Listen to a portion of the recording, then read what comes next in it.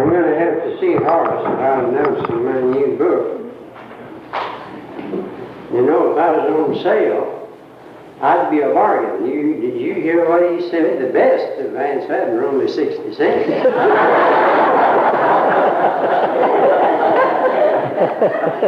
The best is only 60 cents. What would the rest of them sell? I got to see Horace.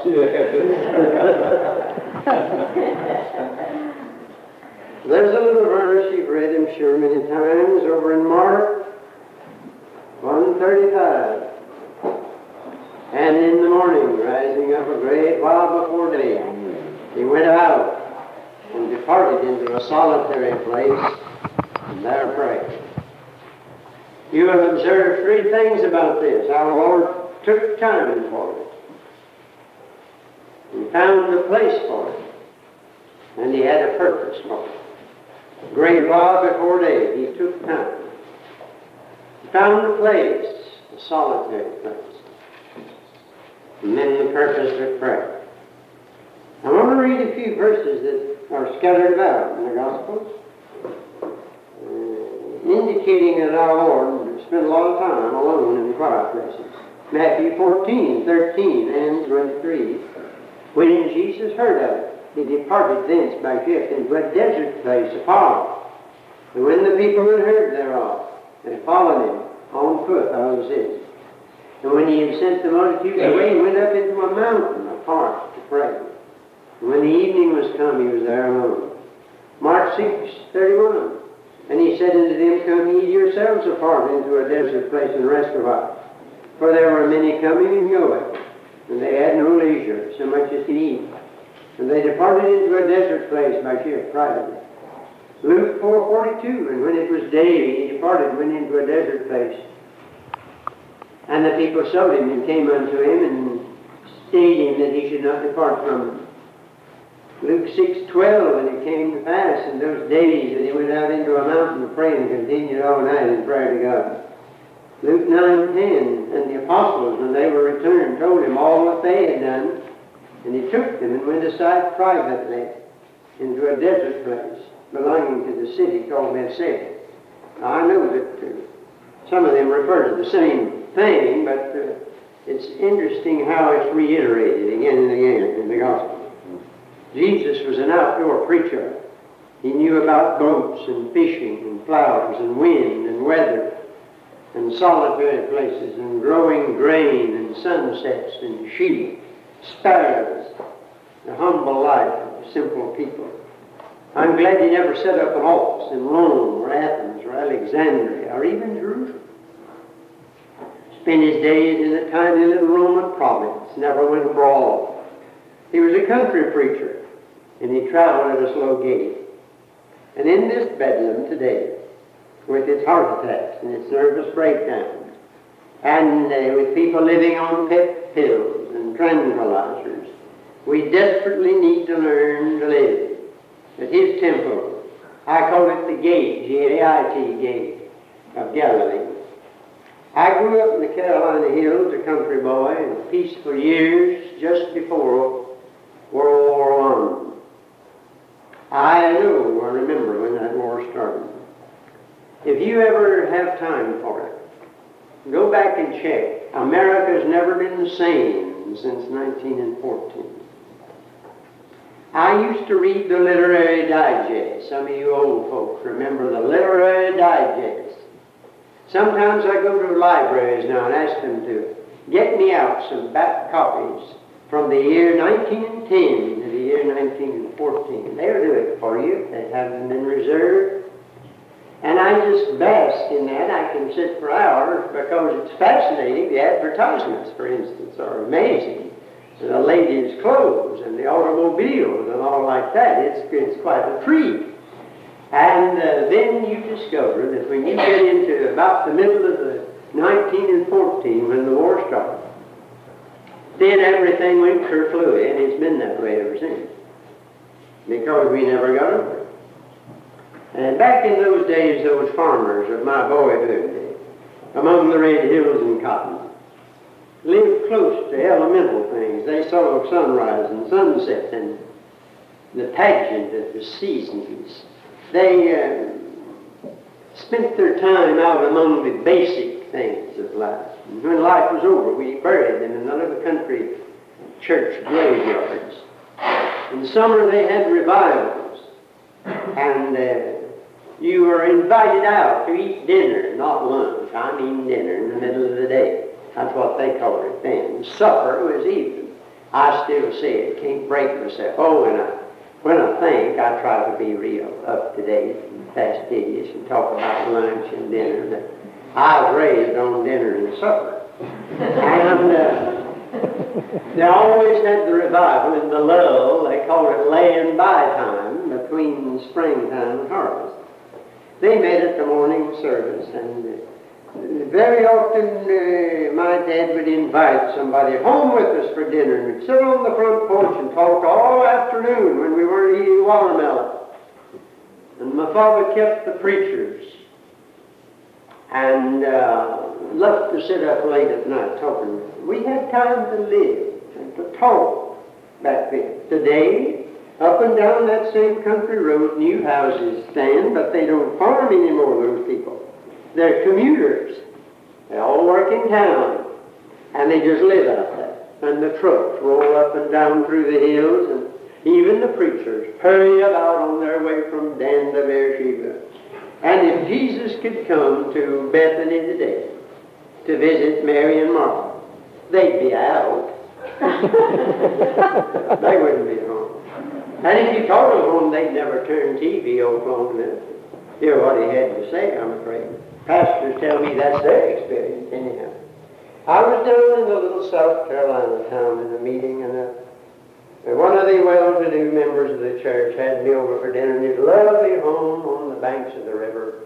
But he'd grown up out there. He loved that country. Said I went over to the next town not long ago and saw an old-fashioned Southern gentleman there. I knew he was of the old school the minute I laid eyes on him. He asked me, "Where are you from?" I said, "Well, I'm from Clinton over here." "Oh," he said, "next town." "Well," said, "I used to go over there a lot." Said, "Back in the horse and buggy days, used to drive over." Said, "It took me all day to go and come, so I didn't go down in 30 minutes, but I don't have time." See what I mean? When it took him all day, he had time. Now, you can figure that one out. That's where we are today. The journey is too great for us, you know. God said to Elijah, it's too great for most folks. I don't know sometimes whether I'm abounding in the work of the Lord or just bounding in the work of the Lord. Now, from here to Birmingham, Huntsville, and Greenville, and Louisiana, and Missouri, and all around. I hope the Lord will forgive me for so much of this bouncing around. I think Bible conference and traveling preachers ought to have as their life motto Jeremiah 2:36, "Why gettest thou about so much?" That's a good one. Christian life's not a glorified sanctified dance. The Lord wants us to be willing disciples and not whirling dervishes, as so many are. The Lord's not interested in quantity production. That's not a Bible standard, that's an American standard. We'd do more if we did less. I heard of a little girl who was supposed to be practicing her music lesson. Everything's mighty quiet in there. Mother said, "What's going on?" She said, "I'm practicing the rests." All the rest in a row, and she was practicing. I know some saints that are doing that the wrong way. They're practicing the rest. They're not doing much for the Lord. But there's a time when we do need a place for the rest. Old Bishop Taylor Smith used to pray to be saved from the barrenness of a busy life. That's a great prayer. The Bible has about as much to say about resting as it does about working. Come ye apart. I just read it to you. And rest a while. I tell folks if they don't come apart, they will come apart. They'll go to pieces. Then some folks say, "Well, the devil never takes a vacation." I'm not following the devil. I'm following the Lord. Yeah. And the Lord got up to the fight. You can't show me a place in the Gospels where Jesus was ever in a hurry. Now, he was busy. But you can't show me a place where he was tearing around, puffing and blowing, trying to get to the next place. It was the gate of Galilee. Old John Wesley said, "I don't have time to be in a hurry." That's well said. My Lord said, are there not 12 hours in the day? There's always time enough to do what God wants you to do. God wouldn't give you more to do than He gave you time to do it. That doesn't make sense. There's always enough of everything that you need, time included, to do all that God wants you to do as long as God wants you to do it. Now that'll include health, money, everything. I had to learn that some years ago. There'll always be enough if I'm in the will of God. There'll always be enough of everything to do all God wants me to do, as long as He wants me to do it. Now that old song says, take time to be holy, and that's one thing it takes. It takes time. You could get along without that little hand on your watch down there in that little circle that goes around. If it stops, you should make out. You could, in a pinch, manage without the minute hand. But you'd have a rough time without that old slow pokey hour hand. That's the one that shows you what time of day it really is. And sometimes the slow things are the most important. It takes time for cream to rise. And somebody says idleness is the devil's workshop. Well, it is, but so is busyness. B-U-S-Y. N-E-W-S. Busyness. My first church was a country pastor in eastern North Carolina. I wrote my first little book by the still waters. Some of them are out of print, but it's still selling. That's the amazing thing. It's still in demand. I wonder sometimes whether I've ever written anything in the back.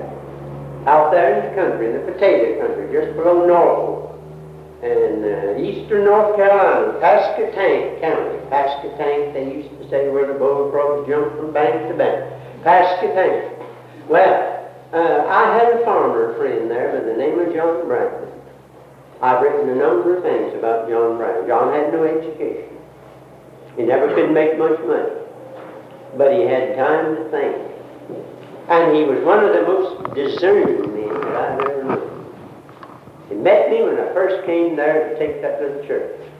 And as we rode in his Ford across the country miles, he said to me, I'm a man of leisure. And he didn't mean that he was wealthy and couldn't afford it. He just meant that in spite of everything, he took his time. And he did. He's the slowest man I ever saw in my life. The Marlin, he ever made a living. Some neighbor passed by about 1 o'clock at night and saw a light out at the barn. They came out, thought maybe John was in trouble. Came up and said, John, can I help you? Yeah. He said, you can milk this other cow. But he took time to be still. And I learned a lot of things from John. I'd go over there, he'd be plowing, supposed to be plowing, and I was supposed to be visiting. We'd start talk till sunset drove us in. And then I'd go back next morning. He never said good morning, just took up where we left off the day before, talked some more. And John Brown taught me a lot. His boys that made money in the fruit business. They moved up to California and got in big business and all that, and they owned the place and wonderful orchards all over. While poor John was trying to make a little money out of potatoes. Well, he didn't know much about that, but the only time that he ever got in a hurry was the day that he died. War came on, he got to make a little more money, and his income tax never had paid that before, and he went over to town, and he'd forgotten papers, and he came back to get the papers, and he was in a hurry. The only time I ever heard of him being in a hurry. And he backed out that little pickup truck into the path of a big truck on the highway, and that was the end of John Brown. But John had time, and I have never seen anybody since that had that much time. He'd come to my room, sit till midnight. We'd talk about the things of God. Well, people say, yes, but you can't sell sunrises and so forth on the market. Yeah, but you can't buy them either on the market. And what profit? What shall it profit a man if he gain the whole world, lose his soul? One civilization after another has started in hardship, and then it got rich and rotten, became the victim of its own devices, and America is no exception. We're the prisoners of our own inventions and enslaved by these very gadgets that were meant to set us free. We've got more leisure now than we ever had. You're going to have your 5-day week and your less hours to work, and yet people don't know what to do with the leisure when they have it. Look at the average individual. He does have a day off. He doesn't know what to do with it. The other day they had some experts together, and they discussed this subject, how to do nothing in a constructive manner. Most folks don't even do something in a constructive manner. Now we got experts sitting around up at Washington studying what to do with all this leisure. Now that we've got it on our hands, who knows what to do? I was walking through the woods the other day listening to the birds in springtime, and here came a teenager through the woods, had a transistor radio, and rock music enough to drive every bird out of the whole neighborhood. I said, Lord, help us with all this music going around, and all of it. Well, if you haven't learned how to be still, hear the voice of God, you haven't learned to live. Most of us grew up in the country and we moved to town. We paid the price of moving from a rural to an urban civilization, and we're beset with all the distempers that come with living in these towers of Babel. I believe many of the ills of today would disappear, nervous and mental conditions, if people could only be still. But solitude's almost impossible.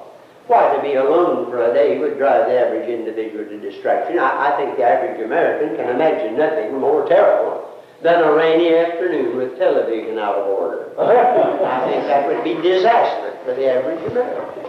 Can't endure their own company. Billy Graham says we have the highest per capita rate of boredom of any nation on the face of the earth, and yet America's got more entertainment than any nation on the face of the earth. It's the highest paid business just about in the country. We don't know how to be still. I get out here, I get up at 5:30 over here and take off at 6 over to the highway and make that circuit every morning because there's no traffic, no automobiles out early, nothing but the rabbits scampering across the road and the birds on both sides. Plenty of them, too. Now, most people don't know but 2 or 3 birds. Oh, the music is marvelous over there, but I've gone to Bible conferences all over America, and I have met very few people just walking, strolling, thinking. Some time ago, a policeman followed a fellow for some time, afraid he was up to something. Just strolling around thinking. The policeman hadn't seen anybody do that in so long, and he thought it'd be worth checking. Walking is my only un-American activity. While you see a fellow out walking along the road today, you figure he's either touched in the head or out of gas. One of the two. You can't imagine he's out there just walking. Now, this thing can't be remedied by occasional vacation over that helps. I tell preachers that God won't take care of it alone, although there's nothing wrong with that in this place. Exercise is not enough. There is no place today for meditation and reflection. And I'm not even talking about prayer right now. My Lord meditated. He reflected. Some time ago, a nervous patient was advised by his doctor to get the books of John Burroughs, the great naturalist, who lived in the Catskills. When I was riding through there some years ago, I found his old cabin, Slabsides, where he wrote many of his nature pieces. He was a great friend of Theodore Roosevelt, who would come up there and spend weekends with him. And this doctor said, get some of his books. I have a great many of them myself. Nobody knows John Burroughs today. But he knew the birds and all the glorious pageantry of nature.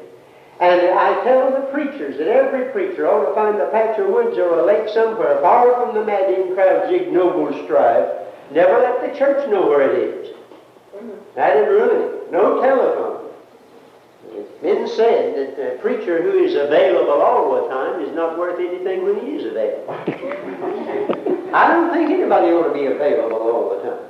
I think we ought to get away from it once in a while. The other day I got a letter from a preacher that I've known for years and years since he was a boy. He said, Brother Havner, it's been my intention to sit down and write to you. So many things to do, and I'm too busy doing little things to do some of the more important. I can hear your words over and over again to slow down. Let God have a chance to speak to us. I well know that I've neglected prayer and study, and it has cheated me out of being a better minister and pastor. I've tried to build too many buildings and fix too many things around these run-down places, then move off and do the same thing again. What I should do is settle down, take time to live with God for a while. Hey. That's an honest confession on the part of that preacher. Hey. He who waits on God loses no time. Charles and Mary Beard are great historians, and they said that the Sabbath The South has had not only a military invasion, they call it the Civil War the Second American Revolution. Because we were invaded in the South, not only militarily, but we were invaded industrially. Now you ride down through the South, and almost everywhere through the country, here's a great industrial plant somewhere. The place has become mechanized and standardized and urbanized and paganized, and people are not awakened now by a rooster, they're awakened by a whistle. And it makes a lot of difference. Now they tell us you've got megalopolis coming, that are New York area, Chicago area, Los Angeles area, going to be just city halfway across the country. Megalopolis. They're sitting around in Washington wondering what to do about it. It's almost impossible to find a quiet place. Oh, I made up my mind that everywhere I go, I'm going to try to find a quiet spot, but you don't realize what a problem I'm up against today. I live in motels. Have to, in my ministry. Motels are not built for pedestrians. They're built for motorists, and it's almost impossible to get away, find a quiet spot. I don't enjoy flying much. My wife enjoys it even less than I do. I haven't flown since we flew out to Los Angeles last spring. Had to.